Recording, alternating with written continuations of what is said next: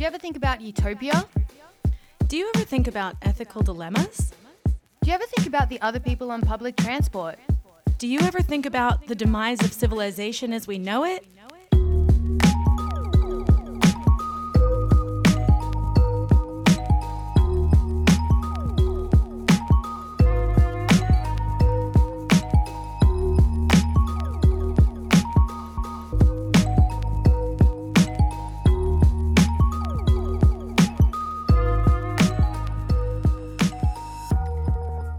Hi everyone, welcome to Do You Ever Think About? I'm one of your hosts, Candace Jade. And I'm the other one, Merida Violet.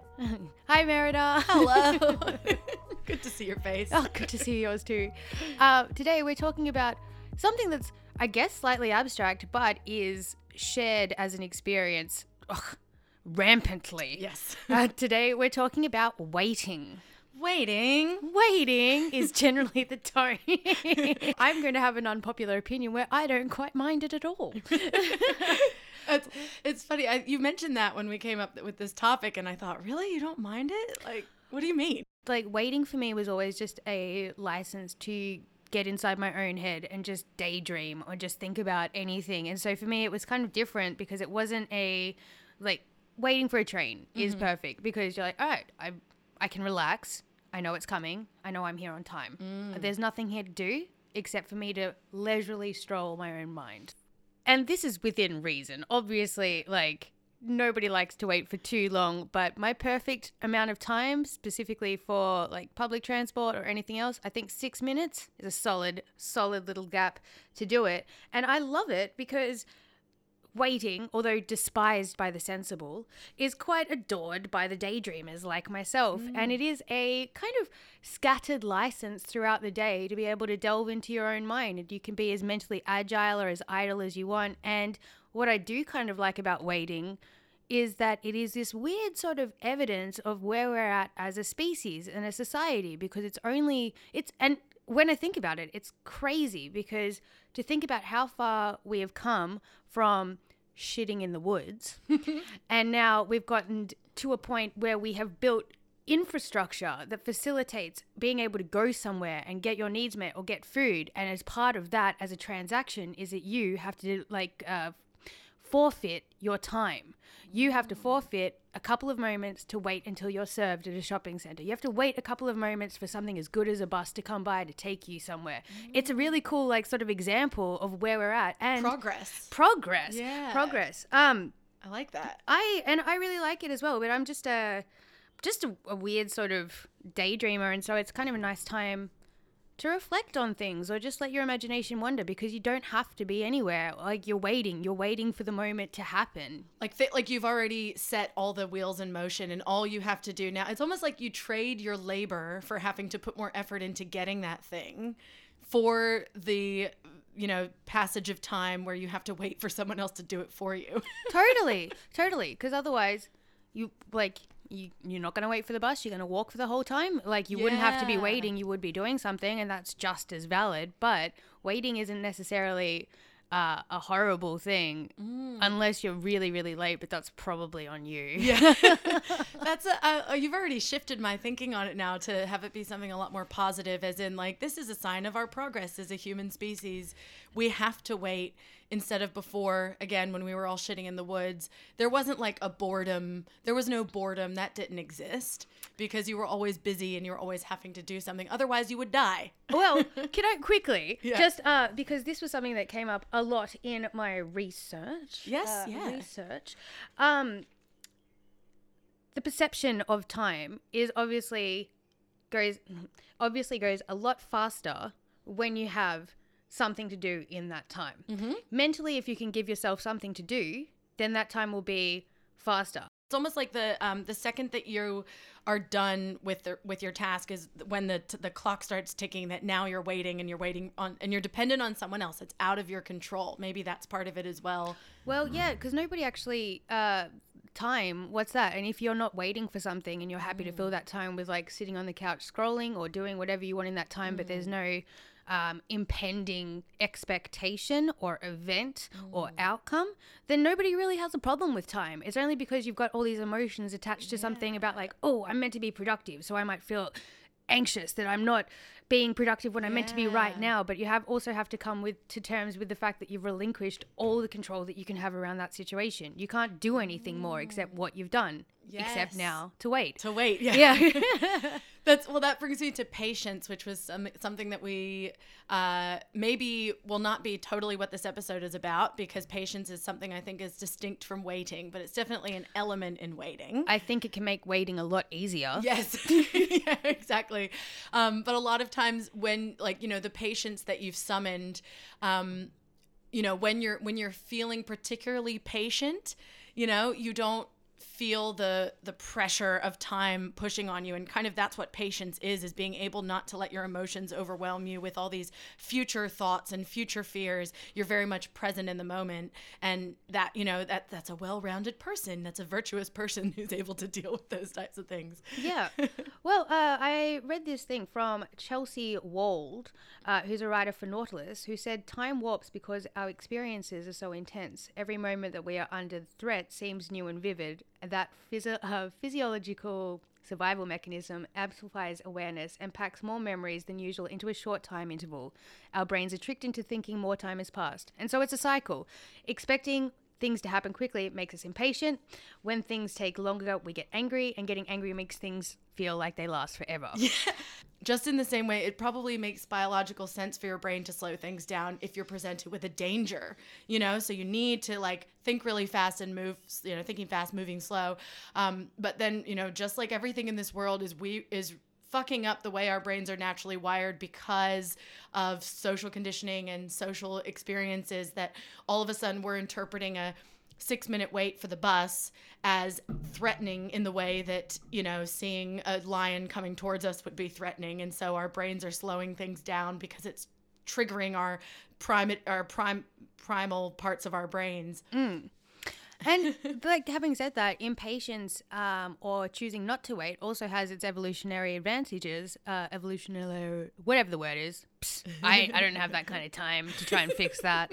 But like, if evolutionarily, it has total benefit, because if you're picking something from berries and you can't find any damn berries on that bush, if you get impatient and be like, I'm not going to wait to find these berries, it's getting dark, I'm going to go find a new bush. Yeah. It's like, it was actually like a trigger to be like, oh, this is not going to be efficient, or this isn't going to lead to the outcome that I want to. So you should, imagine if we didn't become impatient and then we just sat there, you know, kind of like on some sort of loop trying to look for the thing that we're never going to find there. Yeah. So there is a function for impatience. Yeah. It's probably how we started with like faster cars and all this like. And I was just going to say, innovation, I think, has a lot to do with waiting or lack of waiting. Yeah. Or like a hatred of waiting and being like, I'm so done with this. Let's figure out how we can cut it off. Yeah, and I think that's the borderline between the you know, when patience can be a good thing and when patience can be a problem for you, lack of hustle about something. What was the first thing that you thought of when we came up with this topic? Well, I guess probably that whiny waiting voice was the very first thing I thought of. But as usual, there were a couple like types of waiting that were kicking around in my head. Like, you have the type of waiting where it's actually being patient. You have the type of waiting where it's procrastination. You have being in limbo. The idea of waiting tables. All big things. Yeah. And I guess for those things, it's kind of like a longer term sort of waiting. Yeah. In a sort of category. For me, the first thing that I was thinking of is just the idle, short moments, waiting for things like a bus or a taxi or at the doctor's office or all those kind of things. Yeah. Really short-term waitings. And of course, like Sum 41's still waiting. Oh, so that's cool. Again, I love that we've come at it from like different elements, you know, different aspects of it. That's really cool. So, well, you mentioned waiting like for a bus or for a taxi or something like that. In that, like, what is your relationship with that? Because I think that I tend to fall into impatience now, but there has been a time in my life when I've really enjoyed something like waiting for a bus or like having a layover at an airport or something. I don't know. How do you feel about that? Well, I guess waiting when you're traveling is a completely different type of waiting because everything is sort of like novel and everything's new and different. And there's also this impending feeling of excitement. Well, for me, some people still get pretty bloody grumpy, I guess. And there's good layovers and there's bad layovers. Yeah, that's true. Like when you're waiting for a connecting flight, when you're on some adventure, it never feels like a chore. It's usually, well, for me, it's always been something quite freeing in a way. You know, you have this time to yourself, especially if you're traveling alone. I've really enjoyed some like long layovers that I've had where I've been by myself and I'm just like, you know, listen to music, have a lie down in some weird corner, explore all the corners of the airport, you know. Yeah. Is there any that stick out in your mind as a particularly good or bad Yeah. way? Yeah, definitely. Probably like one of the best ones at like peak traveling experience was brought on by a very long wait, which was when I was traveling in Indonesia. One of the first times I went to Southeast Asia, and I was with two friends, and like we were doing it, you know, on a shoestring. And so we did a lot of waiting because we never wanted to take the tourist route. We never wanted to be in the, you know, convenient, like clean tourist bus station. We would make the choice to travel all the way across the city and go to the bus station that the locals took. So that's what we did when we arrived in Jakarta when I was traveling in 2010. To be with the people. That's right. We were like, we're not going to spend an extra $5 and get there on time. we're gonna have an adventure. Their punctuality and their ivory towers. Yeah. Oh, you think you can just come here and get from point A to point B without any hiccups? No, that's not why I went traveling. So yeah, this time in Jakarta, we flew in from another island, and then it was like, you know, sort of evening, and we just looked up online the different bus stations that we could take to get to another city, which was maybe only like 300 kilometers away. And so we, you know, rejected the easy path and decided to take a 2-hour bus ride just to get to this other bus terminal. We thought that there was going to be an overnight bus that we could take to this other town. And instead we arrived and it was very clear that this bus station wasn't open. It was open as in it was functional, but it wasn't open when we got there. And whatever like illusory bus that we thought we were going to connect to just was like a joke. It's a metaphorical bus. Exactly. It's like, oh, you mean 2 p.m. like on a day, like one day it will be there at 2 p.m. So we got there, the sun had gone down. It was not a pleasant place. You know, there was definitely rats crawling all over the place. And we sort of set up camp and just thought, well, we're not anywhere near a tourist area, so we can't get a hotel. There weren't anything like in English either. So there weren't like a lot of people around. So we were a bit scared, but also we knew that we could just take a taxi back to the like safe place if we wanted to, but we're like up for the adventure. So this like what we thought we were just going to be waiting for was morning when surely a bus would run. But instead we were there for about 24 hours. And we stayed up all night, you know, just the three of us having a laugh and also being kind of scared and like secretly like trying not to freak out. But then once the sun started coming up, there was this group of Indonesian guys who came over to us and they were basically like, what the fuck are you doing here? Like, why are you in this bus station? And we're like, oh, we're waiting for the bus to Yogyakarta. You know, we heard that it was like going to leave at 11, but we figured like maybe it was supposed to be 11 in the morning. We're not really sure. Can you help us like figure it out? And so they kind of, first they were helping us, but then they just became our friends. They like adopted us and we spent hours with them, like playing cards, smoking clove cigarettes. They started teaching us Bahasa language. They were practicing their English with us, which was like exciting for them. And, you know, this whole event, which, you know, could have totally been bypassed if we'd done the easy thing and like gone from point A to point B. Instead, we got this incredible experience of like meeting these guys and being like feeling like we were like immersed in the culture. And we learned a whole bunch of Bahasa words, which was really cool. And all of that was just because of this wait. So it wasn't at all anything I was never like when the bus finally did come and we got on it, I wasn't like pissed off because I'd waited so long. I was like, fuck yeah, that was a great experience. Yeah. Yeah. Fuck yeah. Yeah. Have you had long waits like that in I've had a lot. Traveling? Yes. One particular one that stands out in my mind is not a pleasant one, but it was It was still pretty good. It was like I was in Mexico and I was going up to New York. I'd been staying in Tulum, which is like on the Caribbean coastline. I'd been staying there as a writer through Workaway and had been put up with an apartment, and like it was a fucking sweet gig, man. But like my flight left at 4 a.m. the next morning, and so instead of having to deal all of that in the morning, I was like, I'll just get there early the night before, sort it out, wait it out. I can just do it in like the waiting lounge. Yeah. That's what it's for. Yeah. Fantastic. But I got there and I actually dug out my diary entry from that day because I had a bunch of rations, which I was very excited about the chance to practice my willpower and self-discipline, which was neglected in the end.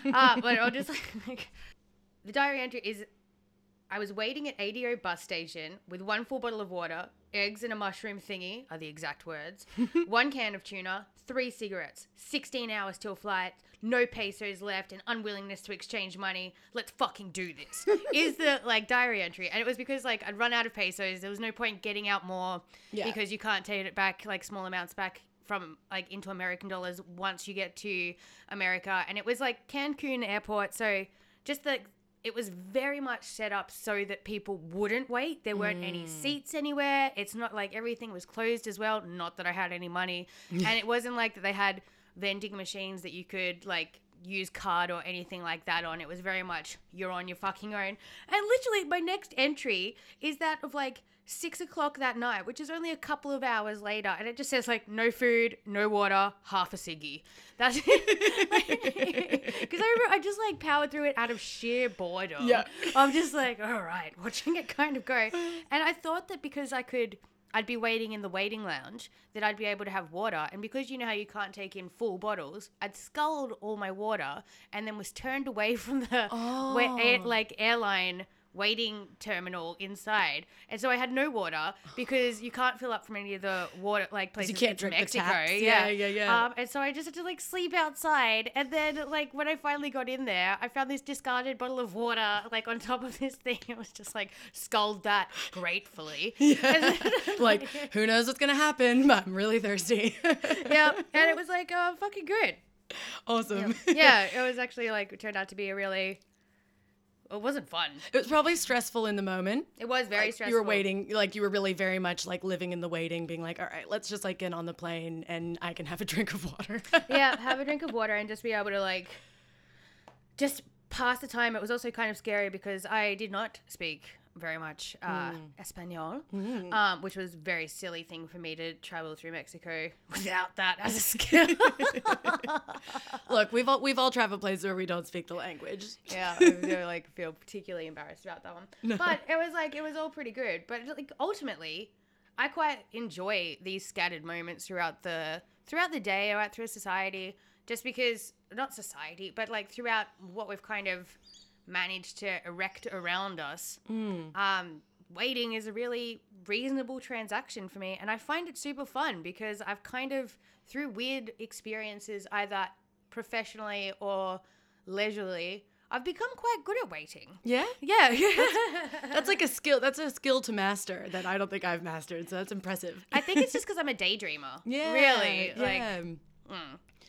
I think a lot of the wait can like either be good or bad, like depending on, I guess, like if it's something that you want to happen or not too. Like if it's something you're really looking forward to, obviously the time goes by really slowly. But if you're kind of like, but maybe what you're talking about, which is this short-term waiting where you can daydream and it's like you're waiting because you've already done everything that you could do for the event to occur, and now you're just waiting for someone else to do something for the bus to arrive. You've upheld all like that you can do for that, and therefore in that space, in that type of waiting, it becomes quite luxurious if you let it, because you have relinquished, you've done all your responsibilities. So kick back for like 6 minutes. Yeah. Yeah. You don't have anything else to do. This is your time. I've definitely felt that in like long layovers. As well when I've been traveling by myself, and really cherish that moment of like, there's no expectations on me. I also don't have to like be anything for anyone, because I'm just like the weird girl who like keeps walking in and out of the magazine shop at the airport movie newsstand, you know? Yeah. Yeah, I did that. Just like loitering. Yeah. Loitering around the chocolates. You know? Hoping that some rich jet setter would walk past and be like, you know what, you look like such an insightful and talented young lady that I feel like I must buy you a chocolate. Oh, you need an $8 bag of chocolates, I think, right now. Yeah. Thank you, sir. That's exactly what I needed. I think another one of my first thoughts was about waiting before you, and this is in the short-term realm as well, like when you get a message from somebody that like maybe upsets you, like waiting before you actually respond to them so that you're not like, you know, just jumping to some sort of emotional reaction or having like, you know, saying something you would end up regretting or just like not really thinking it through. That's the kind of waiting that I'm very bad at. Yeah. And if I think about my career as a phone owner and texter, there is a lot of bullshit that has gone on because I just thought it was funny to mention something like the world's hottest three-way, which happened to be between Miles Davis, Jeff Buckley, and And who? And Bob Dylan. Nice, That nice. was the last thing I sent to somebody, and I've been regretting it ever fucking since because I haven't heard back. And like that's something that I look back, although it was like malicious, although I have had a long career of like not thinking before hurling abuse at someone. I believe the term I'm looking for is those that live in glass houses should not throw stones. Mine is a crystal castle. That's for goddamn sure. I definitely get myself into trouble when I like cannot stop myself from responding to something online and just like end up having some fucking dying on some hill about some stupid shit that I actually don't even know anything about, but I like can't stop myself from like, maybe it's not even waiting. Maybe I just don't even need to say anything at all. Yeah, is that even something? Is that really? Maybe that's not waiting. Do you know what like occurred to me before as we were talking about it depending on like if it's good or bad thing that you're waiting for? Does that change from like is waiting different from dreading? Oh, maybe that like falls into like the anticipation category. Oh, I've got an idea. Huh? Do you know what we should check? What? The dictionary. Dictionary time. Dictionary time. Unsolicited dick time. Okay, so, and I love these kind of definitions. Everybody, let's find out how much of a word nerd Candace is. I love these kind of entries that are about words that are kind of overlooked, like wait, because we use it for so many, or things like the. Yeah, it's a great yeah. definition entry if you're like having a slow afternoon. But wait, it's a verb. Yep. It's spelled with a W and an A and Wait. an I and a T.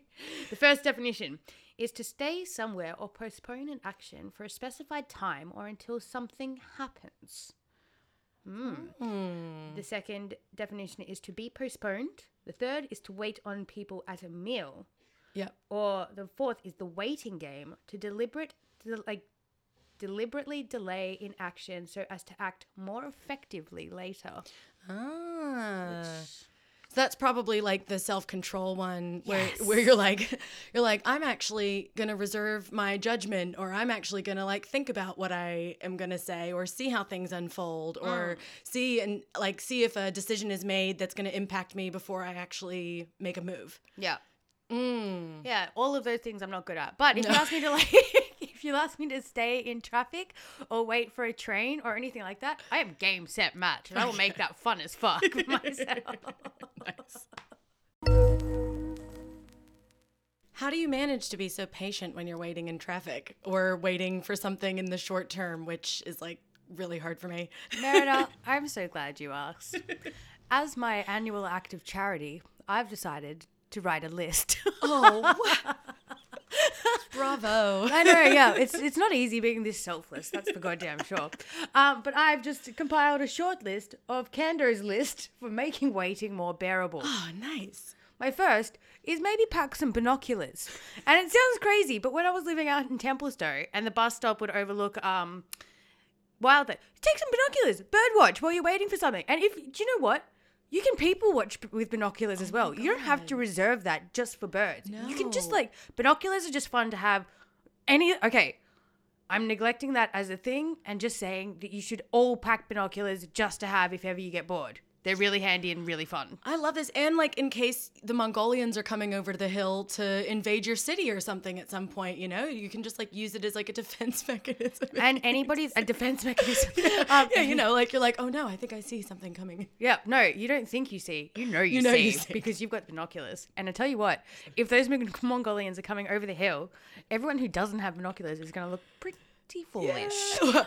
They might not look anything at all because they didn't make it out in time. Yep. That's like, no, honestly though, I love that. That's such a fucking good idea. You can pick them up at like cash converters as well, super cheap for super good ones and super small ones. They're fun. If you're like the kind of person that lives out of a backpack and always has like a little bit of extra space, chuck some binoculars in there. It's great. Fuck, that's brilliant. It's and fun. I don't want birds to come anywhere near me, but I do like watching them. So even just that would be a great idea. It's fun. My other list is have a list of things to think about.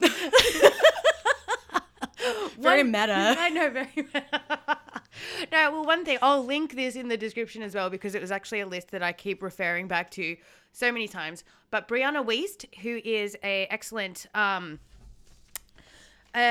author on things like emotional intelligence and sort of self-healing and stuff like that. She actually has done a series of lists, one of which that I keep reverting back to is 101 things to think about instead of whatever it is you're obsessing over. Now, the beauty of this list is you don't need to obsess about anything to think about any of the things on the list. So one thing that might seem morbid to think about is your own mortality. But honestly, it's quite a good thing to like kind of consciously ponder that and maybe like move into a state of being like, it's good. It's good to think about these kind of things or to philosophize about how you feel about it and what happens, like that that's the thing. And it also takes a lot of time to think about. Like wonder about the big questions in life. Think about, why are we here? Yeah. I like that. Well, that's like something I kind of already do anyway a lot of times, but. Yeah. And so instead of thinking of waiting time, put it down as thinking time, pondering time. It's all about the framework. All about the framework. Also, daydream is a great way to fantasize. Daydreaming is a human achievement that, like how buildings and what I was talking about, our reason to wait is a tribute to human ingenuity. Daydreaming is a tribute to the human mind. The fact that we can do that is fucking cool. And once again, progress. And look, this is not the last time I'm going to mention it, but agricultural revolution, birth of civilization. What did that create? That created free time, and free time created art and enlightenment thinking and religion as well, probably a little bit more of that. But I think that came before the agricultural revolution. Right. Same with art. Yeah, okay. But free time created artists, maybe I should say. So daydreaming is a luxury that we should be grateful to have, that we can do in those spaces where we're waiting. And you can learn a lot about yourself about daydreaming if you let your mind kind of wander, and you whoever it is, maybe who you're thinking about or what you'd like, how you'd like to see yourself, or what you'd like. You can actually learn quite a bit about yourself if you let your mind wander and then kind of analyze what it is. It's pretty cool. Yeah. My next great point is wear dark glasses so you can people watch. Practical tip. It's kind of hard now that we've all got masks, but that's fine. It means that you can have your mouth open and stare at people. Yeah, if you wear dark sunnies and you have a mask on, you can both stare agape with mouth agape at people and watch them. And if I can't stare agape at people, I don't even want to live. I'm never going back to no mask, just for the sheer fact that I don't have to worry about what my mouth is doing when I'm staring at people. I have such a staring problem, though, in all honesty.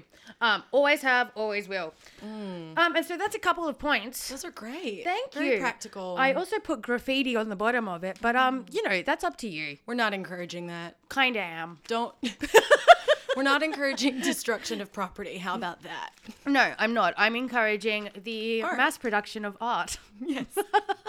Exactly. So, yeah, and also if you've got ways to just there's heaps of shit to do. Find something to do. Waiting is not waiting if you're filling it with something you're doing. I think the biggest problem with our attention spans, is that we can't handle having any spare moment of time. Well, I say I'm making a huge generalization. I think, something for me, which was I never used to feel so bored until I had a smartphone. A lot of times the waits would be time where Well, for one thing, I used to always carry a book with me. That's it. See, Or a I don't have a magazine. smartphone. My phone's pretty dumb. Yeah. And Yeah. I like it that way. Well, yeah, and that's like, it's amazing how sort of my whole habit has changed because I can't let my mind be blank for even a second, before feeling bored, and like waiting for something isn't actually boring unless you aren't creative enough. It's sort of about being creative enough to like, resist the urge to just do something mindless and like use it as time to be mindful. Yes. In the words of the immortal Harvey Danger from yeah. Flagpole Sitta, spelled Sitta, if you're bored, then you're boring. Yes. So true though. It's so good. Only Yeah. the boring get bored. Life mission, not to. So, okay. Goal I'm going to set is to make better use of my time waiting. Yeah, it's fun. Get In the some short binoculars. Yeah, exactly. Get some binoculars. Keep the phone away. Try to meditate, maybe even. It's a perfect time to meditate. That's the thing. Yeah. Like, yeah. I mean, like, I find, because I do a lot of like fantasizing and, well, not fantasizing, but like daydreaming and stuff and like playing stuff out. And sometimes that actually becomes quite bad thinking, where I'll like play out like doom scenarios in the future. But like if you keep it, if it's just about training your mind really to like be just aware of where it's going and like what you're doing with it. And it's definitely important to always take it with a huge dose of humor because, like, that's the other fun thing as well. If you're not judgmental about where your own mind goes and kind of treat it as a thing like, well, that's fucking interesting. Apparently, I want to win a lot of awards. Yeah. But, like, thinking about me being fawned over by masses of people. Why, yes, Jason Momoa, I'd love to accompany you on your mega yacht. Like maybe your daydreams are telling you something, if you you find something that your mind keeps going back to, like, well, maybe you need to listen to that. Maybe it's about those waiting periods can actually give you like an insight into what you maybe would be happier doing. Yeah, exactly. That we can learn a lot about daydreaming and this thing with the whole like smartphone, although great, super handy. It's nice to have Uber Eats. I dig it. It's also kind of like vanquished boredom in a way that has become slightly detrimental. Yeah, absolutely. We'll write a book about boredom and the importance of it. Yeah, hopefully it's not boring, but I can't guarantee. What about? I was going to say one more thing. Mm-hmm. No, I'm not. Oh, I think one thing that makes waiting tolerable is that you know how long it's going to be in the short term. Yes. Or even in the long term. Yeah. Yeah, and that like the whole counting down with public transport makes it much, much easier. When you don't really have time that like to fill, then it just becomes idle and kind of weird. That's when you can relax. Yeah. And I think like if you're unsure, like when you have the like something I really love is when you call like a 1-800 number or something and it tells you what number you are in the queue. And they're like, if you can just tell me that I'm number 2, well then I'm totally happy just to like sit here and wait. But when you just ring up and you like anticipate that it might be something that you're going to be on hold for a long time and you just have no idea, it's so much more maddening. Yeah. And it seems to go for fucking ever. Yeah. Particularly if you're on somewhere where the wait jingle, just like you hear it replayed every, like, okay, if you're going to have long, okay, I'm talking directly to you, Centrelink. Yeah.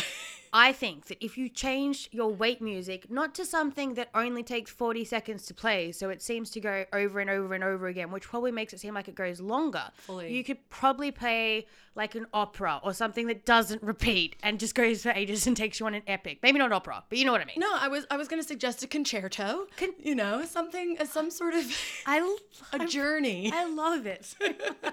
Take me on a journey with your wait music. Some sort of rhapsody. Is that too much to ask?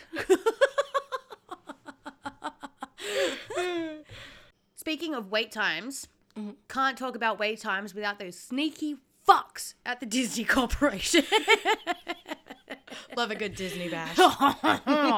No, like whatever. Donald Duck's fine, I guess.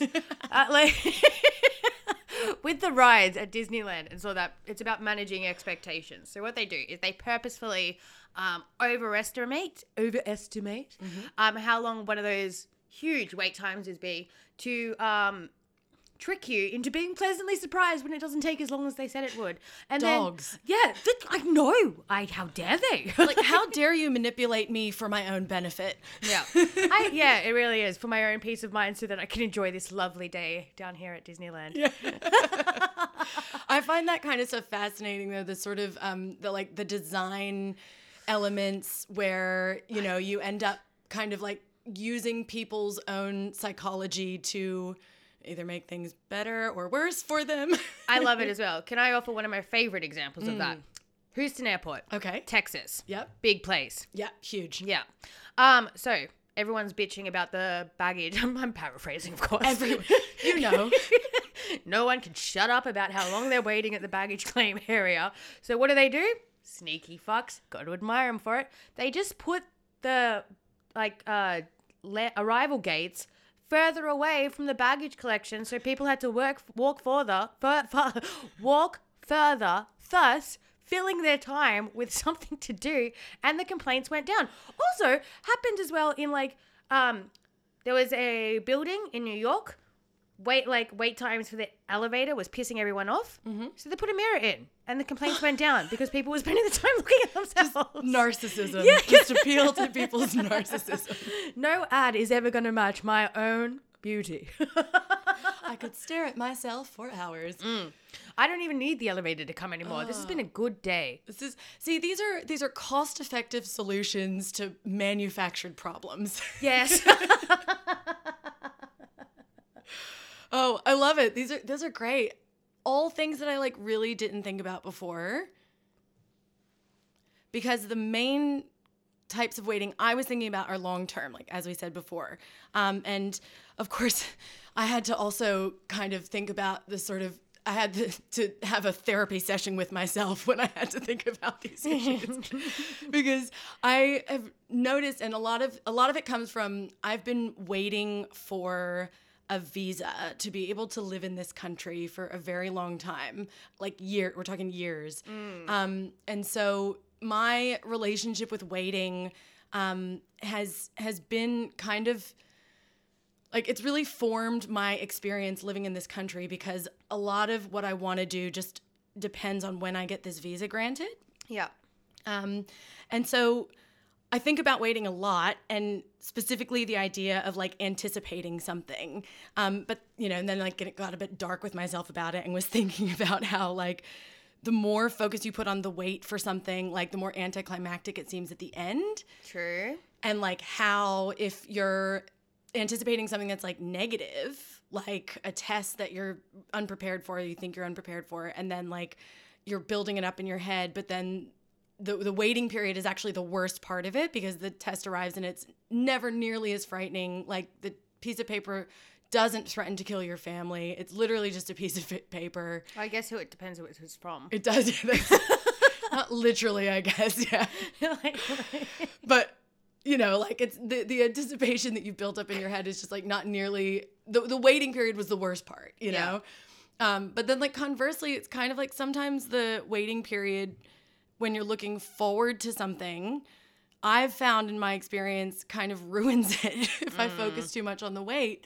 And I'll get really wrapped up in having an expectation of what the event is going to be like. For example, I might be thinking about going to a party on the weekend, and, the party is going to last, my time at the party is going to be maybe 8 hours. Yeah. And I spend way more time than that anticipating it, thinking about what it's going to be like, thinking about how great it's going to be. And then by the time I'm in it, it feels like it's just passing by really quickly. And I'm well, was it worth all that energy and thought? And is anything really worth waiting for? No. Except the cold comfort of death. Actually though, that's sort of the most depressing thought I actually get led to, is that nothing is ever as good as you think it's gonna be. And waiting really anticipation, I guess, as my anticipation grows, my expectations grow, and expectations lead us to heartbreak. Yeah, we learned that from Willie Shakes. Exactly. Yeah, I was just thinking that as well. Yeah. Which is I learned that lesson the hard way by over anticipating a band that I was really excited about and that I'd loved for years, but like the whole anticipation of the whole thing, expecting them to play certain songs, hoping they would play certain songs, Yes. and then just the whole thing was a bit of a flop. And I was Yeah. like, but it wasn't bad. It was just because it wasn't matched any of my expectations. Exactly. And like sort of like I wish that I could just turn off, like I wish I could forget that it's coming up. You know, I want to be able to like make the plan and then like erase my brain so that like I don't have any expectations about it, and it's just like, oh, then I get to the day and I'm like, I'm doing this now. You know what will help with that? What? Binoculars. Just take your mind completely off it. I mean, really, I mean, these are actually just like probably features of an anxious person. Yeah. Binoculars might not help that. But I wonder, like, okay, so anticipation, like, I think it's maybe related to waiting, but I wonder what the dictionary might have to say about I was it. wondering the same thing. So let's have a look. There's a couple of different definitions. As per, there's a couple of different contexts, I assume. Sure. So it's a verb. To deal with or use before the proper time, so to anticipate one's income.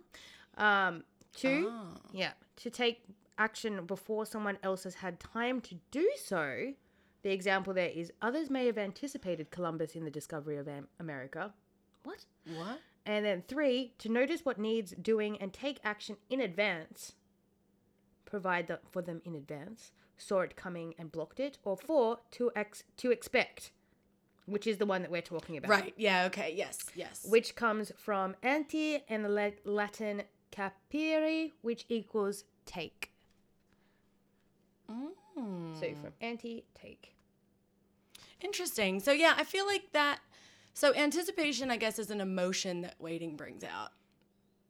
It's like not necessarily a feature of the wait. Yeah. It's a judgment that, or it's an experience that you have as a person who's waiting. I think it's just the awareness of something that's like the awareness of whatever is impending rather than the awareness rather than the act of the time between. Yeah. When you know about it and when it happens. I've got my hands in a position that make it look like I know what I'm talking about. But really, I'm just hoping for the best and making sounds with my face. I'm just really impressed the dictionary had a good definition today. once. For us. Yeah. For once. Yeah. Well, I want to ask you, is there something that, like, what makes something worth it, like worth waiting for? It's like a really broad question, but like very broad question. But you know, like sort of, like why is it worth waiting for something other than something that you have to do? Probably like if it's completely out of the usual. So say a concert. When I was younger, going to see The Used and Killswitch Engage at the age of 15, and I was like, I was young. That was like one of my first concerts. But I was in like a rural town, so that like traveling up to Melbourne to just be among a sea of other emos was such a treat because it was so out of the ordinary to be like away from all these knuckle draggers. And you waited for ages for that, you know, event to happen, and it was like totally worth the payoff. As far as I can remember. Yeah. I got pretty drunk. Which I like fucked it right up actually. But that was actually quite common behavior on my part. Yeah, well, I could like think of things that were definitely like maybe not necessarily events, but maybe more like decisions, for example. Like it's worth waiting before you make a decision about something because you want to weigh up all the options and you actually don't want to be impulsive and you don't want to just like take the first thing that comes, you know, so that's like really worth waiting for. Or like something I just like thought of like that's kind of relevant to our times right now, like maybe it's worth waiting before you make a judgment about something. Like right now everyone's trying to decide whether like Dan Andrews has made good choices with coronavirus when like really we can't even judge that right now. Like I should wait before I die on the hill of thinking that he's a king or, you know, thinking that he's a dictator because really we don't know how it's going to play out and we don't have anything to compare it to. Yeah. And then it's like, well, it's hard because can anybody know all the details of anything, nor like the possibilities of what would have happened if it had taken any other course of action. Yeah, absolutely. So really like you're reserving your judgment because it's actually really complex and like the complexity of something means that there's probably not going to like be a clear like solution or like decision or outcome, you know? This, I think, like, because we don't seem to have patience. Like, waiting is just the convenience of what we've created around us, and this like constant striving for convenience and immediate answers and immediate action is really unrealistic, because you can't actually. Yeah, I think actually that I feel like that leads to a lot of like the angst in like our society right now, is like feeling like, you know, we're like what we said before about attention span.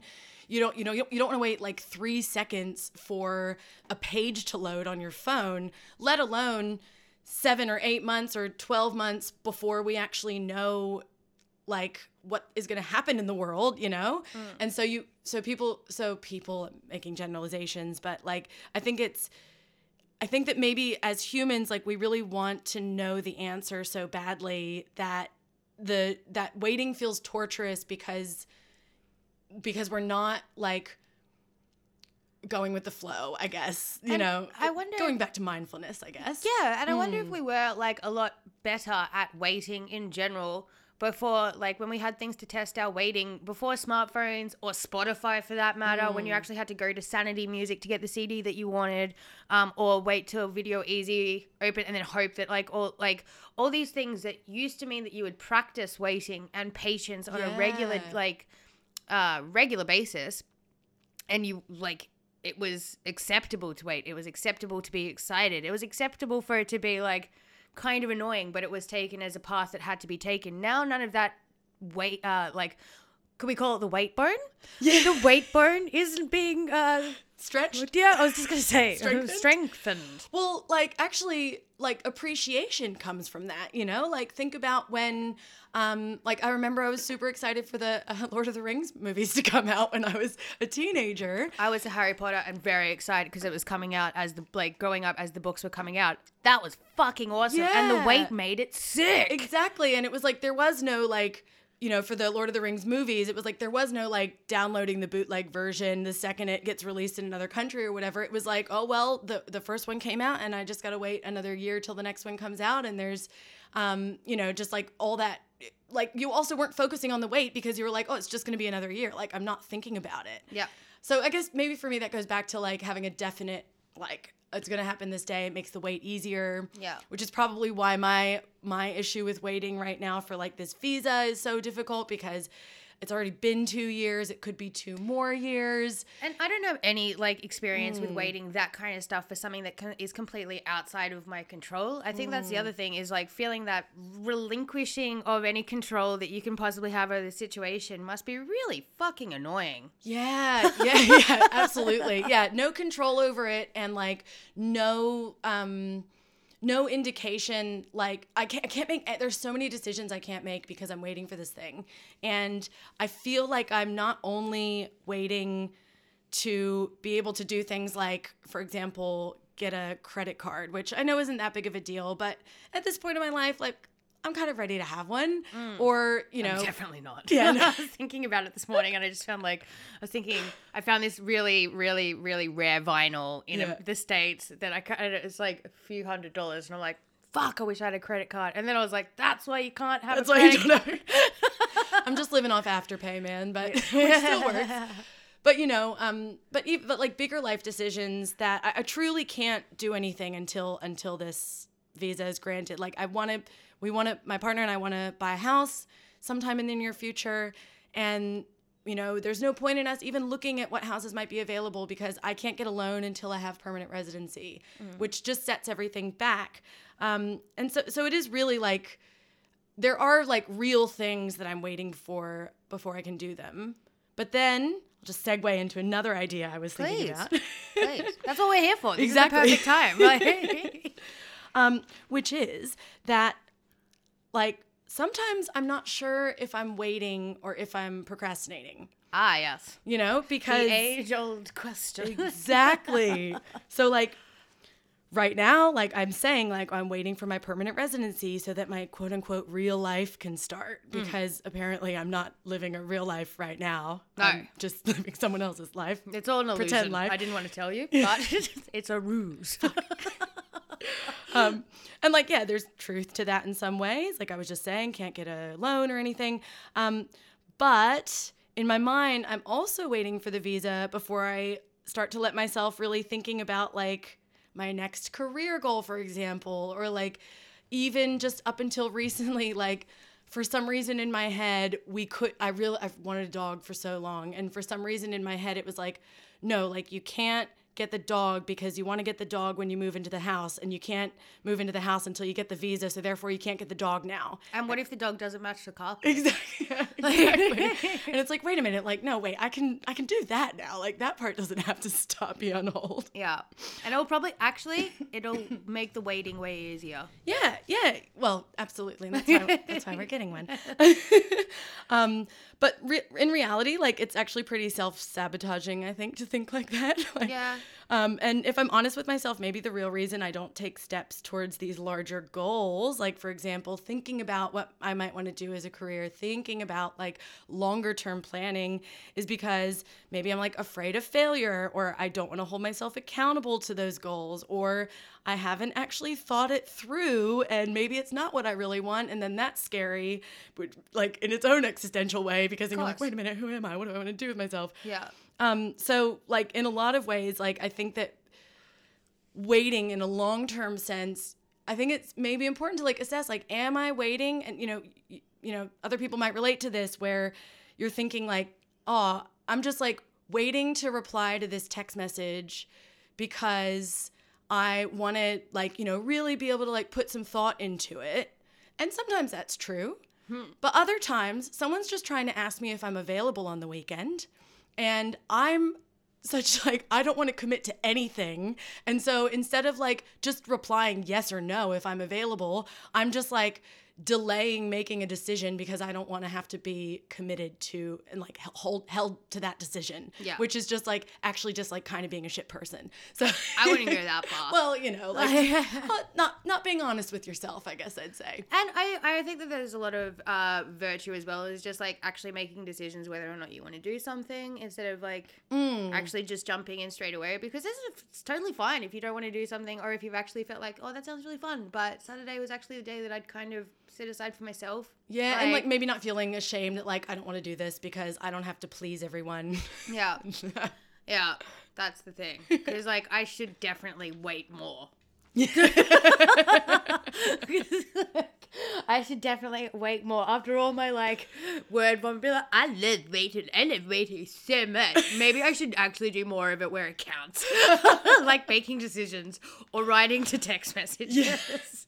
Because like my phone isn't a smartphone. Well, it's smart enough. Yeah. Like I can get anyway, you don't need to know. It graduated from high school. Barely. My phone has the reading comprehension of an 8th grader. Look, that passes. Totally. It's more than like a dog. Yeah. That's self-awareness? Yeah. Well, like if I type in what is phone, perfect. It does auto fill in with a question mark. So I assume that it's like being quite reflective. Anyway, enough about that. Because this is a relatively simple phone. There we go. I just use it for texting and like friggin' what is the other thing you do? Calling. Alarm clock. Yes, actually. And so like I kind of find myself writing back with like ridiculous speed because it's the only thing I do on my phone. So it's just like, oh yeah, fuck yeah, I've got a message, right back. Otherwise, I'll forget because I won't pick it up again unless I hear it do something. So, but honestly, I could actually take a lot of, if I waited a moment, I'd probably have more dates. If I waited instead of jumping right in there with my personality, I would have more dates. That's totally speculation. I have no idea if I would. That's right. Yeah. Well, like, you know, as long as you're not, balance is what we're looking for here. It also helps to not be in quarantine. Yes. Not be so excited to have interaction. Yeah. Someone's messaging me. Let me touch your face. And then I say, I think a lot of the times I am absolutely not waiting for anything. I'm just totally procrastinating because I don't want to make a decision or like commit to anything. Well, let's procrastinate. Let's have a look. I was I was about to ask, what does I wonder if procrastination has a definition. I wonder too. It does. It's right below proconsul. I don't know why I'm spending time on that word when we're not looking at that word as well. Procrastinate. Procrastinate. Verb. To postpone action. To be dilatory. Nailed it. Yep, which means like delayed. Yeah, it's like the adjective of delayed. Mm-hmm. Yes. So I feel like this was we had some really great definitions, and this was shit. Yeah. So was that it? That's so it was it. just to postpone or be dilatory. Yep. Okay. Well, I have a little bit more info on it. Wait, I found more. Okay. If I continue. Like a different section. No, if I just kept reading the Okay. sentence.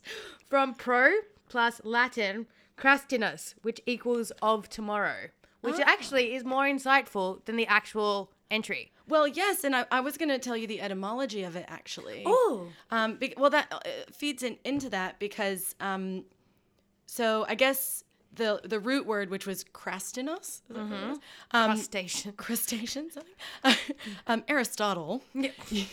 created the word, or used the word akrasia, which meant weakness of will, to describe the state of acting against one's better judgment. And then the term was later used several times. The term akrasia was later used several times in the Bible and described as a sin of the mind. Oh. So that's sort of where that background came from. So that I really relate to that definition of it being like, and it's a weakness of will. Yeah. But what's really interesting, I did a little bit of research on procrastination just because I was ruminating on it so much. Were you procrastinating? I was definitely procrastinating doing other homework. What happens in your brain when you procrastinate, and essentially it is, or like what's happening psychologically more like, but it's basically a result of a battle in our brains between the limbic system and the prefrontal cortex. So you can also narrow that down to say it's a battle between your future self and your present self, because your present self, which we could say is represented by the limbic system, and that is like your animal brain. It's like your autonomic nervous system. It's the back part of your brain that you can't really control, like how you react to shit, like flight or fight kind of thing. So your present self, your limbic system gets reactive to the threat of someone sending you a text message and asking you to make plans with them. And, the fear, which instantly jumps up, is like, oh my God, responsibilities, accountability. That pops into your head, and you get really sort of flustered by that. And you sort of silence the prefrontal cortex part of your mind, which is responsible for planning and executive functioning. And you could say that represents your future self, which like really wants you to like have a plan made and like be a friend and catch up with someone because they're inviting you to do that. And so you have your present self, which is like fearful, probably irrationally these days, and then fighting against this sort of planning self. So procrastination is kind of it makes me feel better, I guess, when I learn that there's some physiological things going on there where you, and that's where mindfulness comes in once again, because if you can be aware of like, why am I avoiding responding to this person? Like, what am I actually feeling right now? Like, why is this text message making me, because you probably don't even realize that you're feeling anxious about that text message. You're probably just like, I don't feel like doing it. It's like, well, what don't you feel like doing? What do you feel, So yeah, these are all things to work on. That's fucking interesting. I love that. Unfortunately, the limbic system has got me thinking about Fred Durst and Limp Bizkit, and so we must move on immediately. Okay. I was just waiting for a non sequitur there.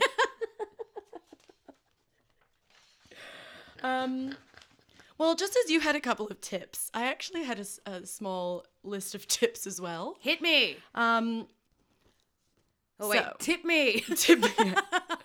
So, the mindset I'm trying to work on reprogramming with myself is to better distinguish between when I'm procrastinating something and when I'm truly waiting for it, and also to just generally try to be better at dealing with waiting for things and not saying like, oh, my whole life has to be on pause until I get this visa, you know, or just even dealing with waiting because I'm super impatient. Like I'm not really great at waiting even in the short term. So all of those tips you gave, those are wonderful. Couple of other things I've found for like long-term waiting. Yeah. With help from my therapist friends and podcasts, mostly my therapist, I have learned some effective strategies to be more present and less fixated on waiting, such as 1, setting small and achievable goals for myself and taking time to plan and strategize how I will get there. Cool. Chunk it. And that's something you can do while you're even like waiting for the bus. You can think about like run over the details of shit you're working on things that you want to achieve. Yes, instead of avoiding thinking about it because it's scary. So yeah, 1. 2, focus on what's within my control and identify what is not within your control and let it go. That is super, super helpful tip. It's great. I can't sit here and be depressed and fixated on how I don't have a visa yet because it's totally out of my control. But what I can do is focus on having a really good setup and a plan for when the visa does arrive. So I'm ready to go instead of pushing back the thinking about it. Yep. And then 3, setting aside time, intentional time for mindfulness activities such as, for me, cleaning. Yeah, fuck yeah. Cooking, exercise, writing, or meditating. Like, obviously, I'm not any sort of, like, expert meditator or something I do regularly, but, like, would be great to do it more. And obviously, that's, like, the number one mindfulness thing. But, like, that's not the only thing you can do to be mindful. It's just, like, literally something that, like, where you're present. Gardening is another one that's really good. Man, eating something and thinking about like and paying full attention to the taste in your mouth and like is a mindfulness practice, and it's a super fun one as well. Fuck yeah, absolutely. So yeah, dancing as well, like really letting it out, doing some interpretive dance to yourself. Oh, I'd never hurt myself doing that. Being careful not to hurt yourself while you're doing it. Yeah, just so everybody knows, last night I got home quite intoxicated, and found myself doing very vigorous interpretive dance by myself in my lounge room, and I've woken up quite injured. Might have been a lot of flailing going on, but you know what? You were there. You were present in that moment. So present that you didn't know what you did to injure yourself. I was magnificent in my flailing. So yeah, that's it. Those are the rules. Do them. I'm a guru. Please come to my cult meeting. It's next week. I'll be there. Great. I was reading an article about from Jessica Susan, not about Jessica Susan. I don't know anything about Jessica Susan except that she writes for Favolo about waiting time. So I'm really glad that she's, living her best life from what I can say. From what I can tell. No, thank you, Jessica, for this information, which I will go on to divulge now.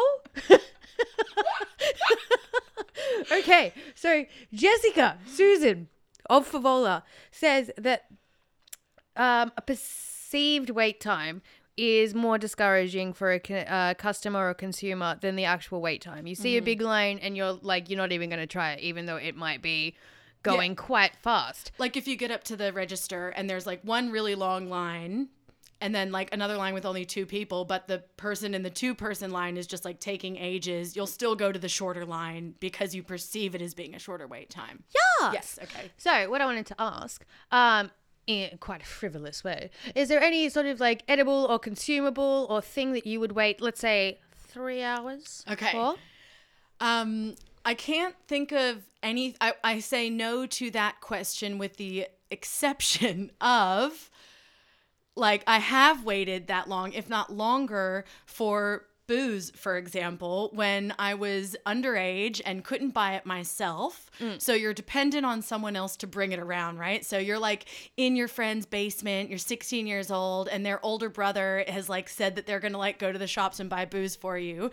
So you've like planned it all out, and on like Friday morning, like you give your friend's older brother the money, and you're like, okay, go buy me the booze, you know, after school. And then you get over to their house, and he's taking his sweet fucking time because he is probably trying to make you wait and make you suffer because he is.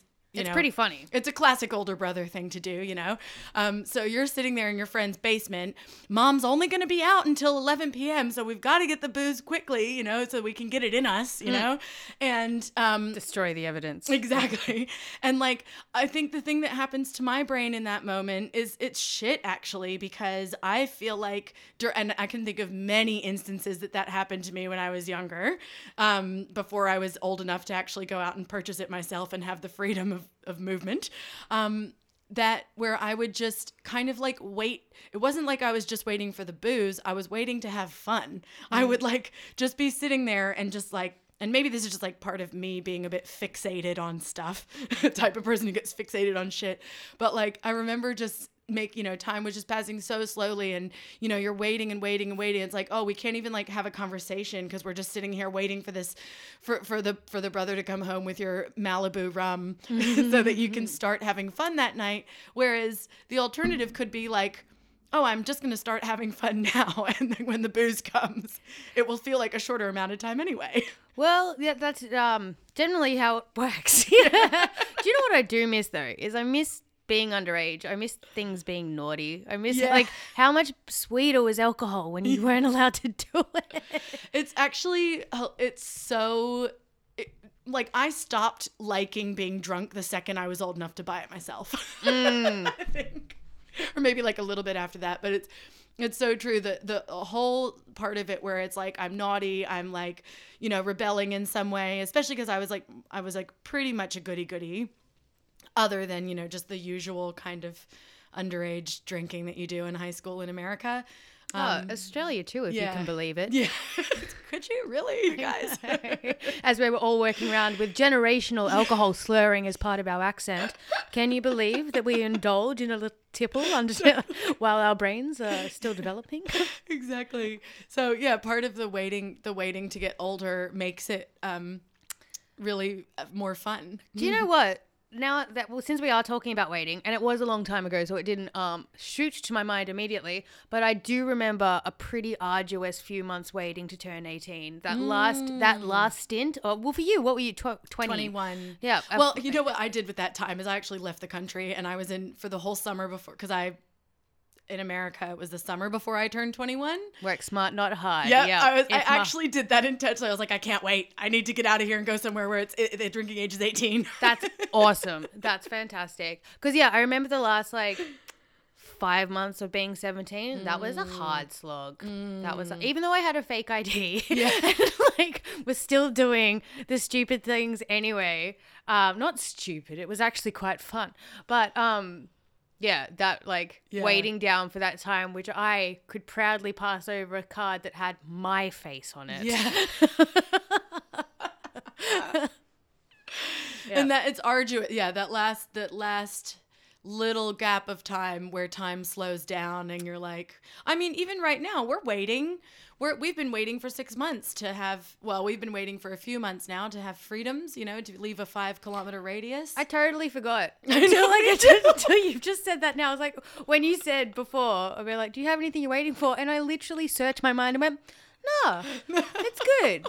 This is tribute to, this is an example of my brain. I'm not so fixated on further thing. And it's very much to my own hindrance as well, because it means that I've got very poor future planning skills, because I'm just sitting here, is there anything you're waiting for? I'm like, nah, but look at this amazing chunk of sunlight that's coming into this great rug. I love it. So when you were a kid waiting for the older brother or whoever it was to bring you booze, I was the old, and I did, this is the other thing, as you were saying, that was never an issue to me, because my parents they had a fully stocked bar and they were never home. Okay. And so I would just pour apple juice into my father's rum, or just steal a box of wine. They also had a shop where they'd have staff parties. So there was always alcohol, because it was a musical instrument store, and so it was like catering to young musicians, so they got to be wasted to get them to do anything, really. Of course, yeah. You got to bribe them with a couple beers.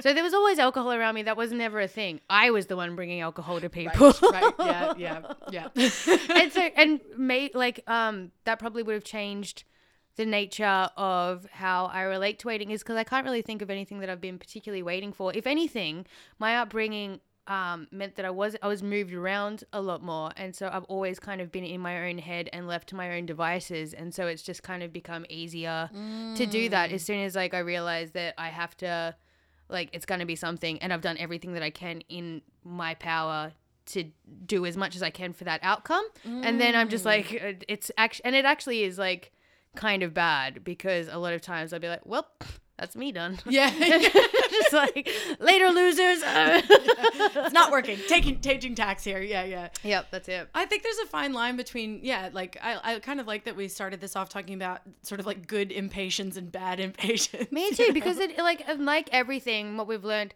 time and time again is there's pros and cons of everything. There's good waiting, there's bad waiting. Yeah. There's good ways to wait, there's bad ways to wait. And there's good reasons to wait and bad reasons to wait. Like, probably, what's the worst way that you could wait for something? I mean, staring at the clock obviously is one of the worst ways that you could wait for something. Or like being tortured is if you're waiting for vindication and in that time you're having your nails ripped out. That's, to me, I would not enjoy that kind of waiting. No. I would. Yeah, you're right.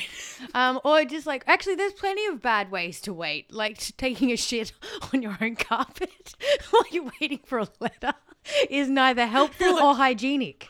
You're waiting for the toilet, so you just take a shit. Oh, no. Is this bringing to mind a certain example? I just imagined peeing in my own sink, and then I thought, I'm not going to do that. And then here I am anyway, talking about it. I didn't do that, everybody. You didn't do it. Or like actually waiting to become 18, I still managed to just like obliterate my mind with alcohol in the pursuit of that. So that's kind of like non-committal waiting in a way. I mean, well, because when I was a tram driver, I was paid to wait in traffic. Yeah. That's the thing. And you're paid to sit there for 8 hours, particularly if you're doing a split shift. So you've got 4 hours off in the middle of the day. So you're being paid to sit in peak hour. It's because you're not waiting, you're working. There's still quite a bit of waiting. Well, no, yeah. but it's the fact that you're paid. Yeah. Yeah. But like, and honestly, that actually did change my relationship with waiting, because you're in a tram, which means you can't overtake anything. You are completely at the mercy of the rest of the traffic. There's no, and like once I remember for the climate change strike, the one that happened, not strike, protest that happened years back, that was huge. We had to wait for 3 hours in the tram as it passed through. Like, oh my God. We couldn't go to the toilet. You can't do anything. You can't leave. You can't abandon the tram. You just got to sit there. But so that changed my relationship with waiting. And that wasn't easy. That was a lot of older drivers giving me tips. I'm being like, oh, Candy. The thanks, Reg. Reg was the best. Candy is the can. Oh, the only people that can call me Candy are my family and old European men. Anyone else, it's like, I'll look at you like you're a rapist, straight up. But like, you have to like learn to be like, there's nothing that you can do. There's just you've got to relinquish that feeling of control. And I tell you what, that's it. I tell you what, nothing really brings a weird realization to road rage and waiting in traffic when you've got room to stand up and pace around. That changes the game. And all of a sudden I realized as well, and you know, if you've ever been on a tram and you saw some girl with pink hair just kind of screaming at the front, that was me, and I apologize. If you ever lost complete confidence in our public transport because you were watching the driver with either pink or orange color hair, once I was practicing screaming while I was waiting because I was imagining this scene in my head for acting, and I was like, no, that's not, and I was like, caught myself. I'm like, you are driving a tram. You can't be practicing alarmed now.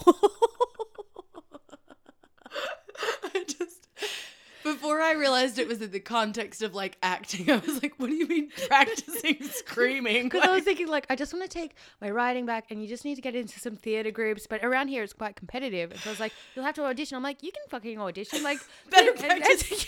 that's exactly what happened. That was the train of Yeah, thought. And then, like, because you just you're in the tram by yourself Yeah. for ages. You're not allowed to listen to music or do anything. And so you do just kind of like fold into your own mind and talk to yourself or sing to yourself. And I just happened to come to about 30 seconds later realizing that I've been practicing screaming. I wonder if that job gave you like a really good capacity for waiting. I think it must did. have, yeah. Because I do remember being much more impatient before tram driving. Like the thing is, I'm a daydreamer, but I'm also impatient. So I'm quite happy to be left to my own devices and I can fill the time quite easy, but I also get excited about things. And tram driving was a real, it was almost like learning to meditate. Yeah, because you really can't act on anything. Like, could you have like a little notebook or something where if you thought of something, you could write it down, or You can't have you will be fired on the spot. If you're seen with your phone or you're seen with any distraction at all. right? Well, and fair enough. Exactly. Yeah, That's what I was gonna say. Yeah. Totally love it, but that would be very maddening, especially if you are a creative person and you're having a lot of, because like frequently I do a lot of my best thinking when I'm on my bike, getting from one place to another, and in that sort of meditative zone. And if I didn't have my phone where I could just do a little voice recording of like what the idea is, like a real writer that I am. Hunter S. Hunter S. Violet. Yes. Oh. Yes. No. But and if I ever listened to those voice recordings, it would be embarrassing. But that would be hard. So yeah, you would have to have like both patience, I think, and acceptance of like, oh, it's just the thought's gone and it's past, and you're not going to mourn that you didn't have a chance to write it down. Yeah. And just like but it hasn't been 100% effective. Like I was saying, like with anger and that kind of stuff, it still spikes through. It's still it doesn't come naturally to me, but now having so much practice in sort of different capacities, it's a lot easier. And it's like immediate like reaction isn't my first reaction so much anymore. Yeah. But that took a while and a lot of traffic. Yeah, traffic, and like maybe you have more patience for traffic, but you might not have as much patience for idiots. Oh, you know what? That's spot on. That's spot on. And like that's a different kind of patience. That is a different kind of patience and a different kind of waiting, because you're just waiting till the chance when no one's looking so you can smack them over the head.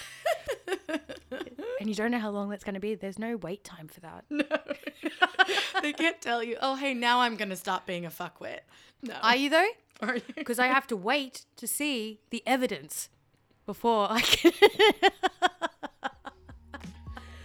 I think, you go. Oh no, I was just going to bang on more about how somebody is like guilty until proven innocent by their own actions.